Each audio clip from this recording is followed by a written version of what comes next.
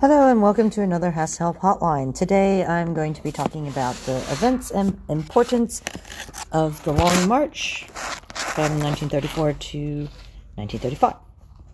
So, first we're going to look at what created the Long March. So, after the Shanghai Massacre, many communists regrouped in rural areas such as the Jiangxi Soviet, and that was set up. And communists like Zhu De and Mao Zedong were the ones that led the Red Army, aka the PLA, People's Liberation Army, units in these areas. Now, Zhou Enlai arrives at the Jiangxi Soviet in 1932 and basically ousts Mao from his military positions. Then in 1933, the rest of the CCP leadership arrived, along with Otto Braun, who was a German Comintern agent. So at this time in 1933, the CCP is led mainly by Otto Braun, Zhou Enlai, and Bo Gu. So the GMD and Jiang Zeji regard the Jiangxi Soviet as a greater threat to their leadership, and especially Jiang Zeji. He really regards the Jiangxi Soviet as a greater threat to his authority than either the warlords or the bandits. So from the very beginning, he is slightly obsessed with the communists and getting rid of the communists. And so he organizes 5 massive extermination campaigns between 1930 and 1934 in order to cleanse China of the communists. So each extermination camp is bigger than the last. And even though his army always outnumbered the communists, the first 4 campaigns are complete failures. Now, this is because Mao Zedong and Zhu De used tactics that are very clever to fight the GMD. So instead of fighting in head-on battles, they lure the GMD troops into communist-held territory, and then each unit is attacked separately. And so, basically, guerrilla warfare. And Mao Zedong would use these, flowery slogans to sum up the guerrilla tactics. So, for example, when the enemy advances, we retreat. When the enemy halts, we trouble them. When the enemy seeks to avoid battle, we attack. When the enemy retreats, we pursue. And so that is pretty much sums up the tactics of the Red Army at the time. So this does lead to some setbacks, however. So when the GMD is lured into areas held by the CCP, then the GMD was able to capture villagers who were supportive of the CCP as they advanced. So in 4 years, 1 million peasants were brutally killed or starved to death because of these extermination camps. And many members of the Communist Party actually criticized Mao's tactics, saying they were cowardly and politically wrong. But because of the failure of the first 4 campaigns by the GMD, Jiang Zeji launches a 5th campaign against the communists in 1933. And it's successful because of what are called the blockhouse tactics. Instead of invading the red areas and trying to capture them by fighting in battles, the method was to surround the Jiangxi Soviet. So 500,000 troops surrounded the Jiangxi Soviet and then advanced slowly by building blockhouses, digging trenches, putting up barbed wire fences as they went to stop basically all movement in or out of the Jiangxi Soviet. So pretty much cut them off from food, fuel, weapons, ammunition, and starve them out.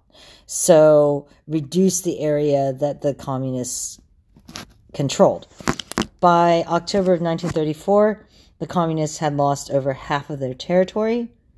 60,000 troops in the Red Army had been killed, and the area under control was shrinking as the GMD advanced.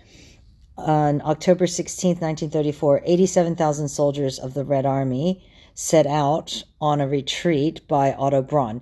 And as they retreated, they took all the equipment of the Jiangxi Soviet that would be needed for setting up a new government in a new area. And they aimed to get to Hunan, Hubei.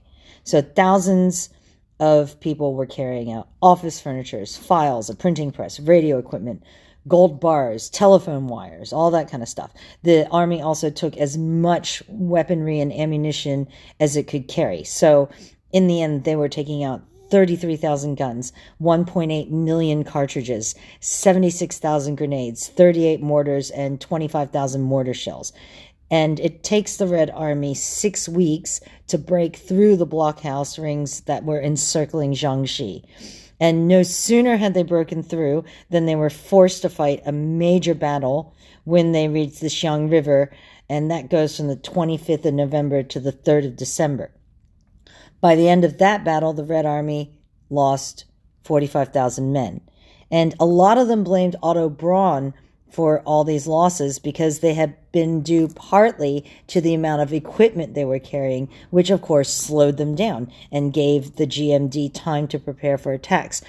The other thing was Otto Braun was leading the Red Army pretty much in a straight line, which kind of makes it easy for the GMD to predict its movements.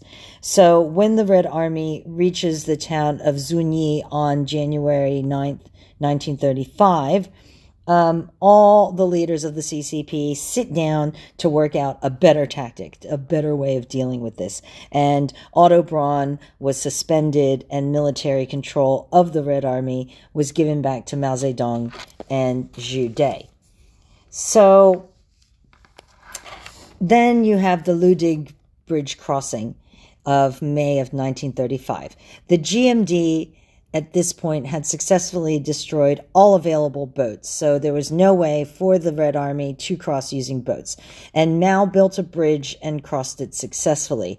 At the Luding Bridge on the Dadu River, the GMD tore up all the planks and left only chains and shot at the CCP who were swinging across the chains. And this is actually used by the Communist Party as propaganda because it shows how brave these Red Army people were, that under all this fire and just with chains, they were able to successfully cross this bridge. And after this incident, about 100 members of the GMD actually retreat and join Mao Zedong and the Red Army. So the thing is, as much as things like the Luding Bridge crossing are used as propaganda, and so therefore the Long March is successful in the fact that it was able to use this propaganda and, show the strengths of the communists and whatnot, the Long March as a whole is unsuccessful because the Red Army loses about 90% of the men they started with. So, yeah, there's a slight problem with the Long March being seen as a success as such. Okay, the Sungpan marches were the obstacle, though, as there was 400 kilometers of swamp that they had to go through. And the Red Army was ambushed by local tribes, and many drowned in the mud. This is what I was talking about before, where the men had to sleep back to back in order to stop from sinking in the mud. Of the 10,000 who went through the marshes, only 7,000 survived the marshes. And in October of 1935, when they reached the Shanxi Soviet and linked up with troops from other areas, there was pretty much, just a slice of the number of troops that had started out. So it's there in Yan'an that Mao sets up his headquarters, and he stays there for the next 10 years. And so Yan'an becomes the headquarters of the CCP in China. Okay, so during the 5th Suppression Campaign, 800,000 GMD troops with tactics of building blockhouses and encirclement made it very difficult for the Red Army to obtain food, weaponry, and ammunition. And on October 19th, 1934, the Red Army was forced to retreat. It was difficult for the Red Army to replenish their men who had fallen to the GMD, and as a result, they retreated to the north. They crossed the Xiang River as 90,000 CCP Red Army members broke out of the Jiangxi. They carried all they could carry, and it limited their speed, which enabled the GMD to protect their movements. Furthermore, they were led by Bolsheviks to walk in a straight line, which proved to be unsuccessful as it became easier for the GMD to attack. So as a result, 50,000 people were lost. At the Zhonyi conference, you only have 30,000 left in the Red Army, and Otto Braun, the Bolshevik leader, is replaced by Mao because Braun had lost his influence with the Reds. That is the main key events of the Long March. Why was it important? Okay, so there is an importance to the Long March. It removes the CCP from a region in China in which it would have been vulnerable to Japanese invasion in 1937, as well as attacks from the GMD. So the Long March actually forced the CCP into an area where it was able to become stronger. It was able to regroup and re-strengthen. During the Long March, there were a number of crucial party meetings, which were going to have a profound effect on the leadership and the policy of the Chinese Communist Party for the next 40 years. And so those are the significance of the Long March. The Long March is also important in the sense that the CCP was able to kind of use this as propaganda and, you know, it basically say, hey, they counted us out. They thought they could get us. And guess what? We're still here. So that's the main thing, is the propaganda of the strength of the Red Army and the sheer drive and the ability to fight the adversity and keep moving forward.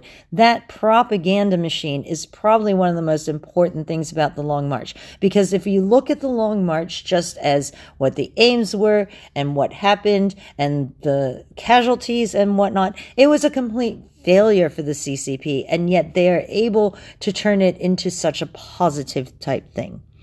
So that's my little spiel recap of the Long March. I will continue to do these short little quickie recaps and whatnot in order to kind of, hopefully you'll just listen to these and go, oh yeah, now I remember. And it'll help you revise for your exams and whatnot.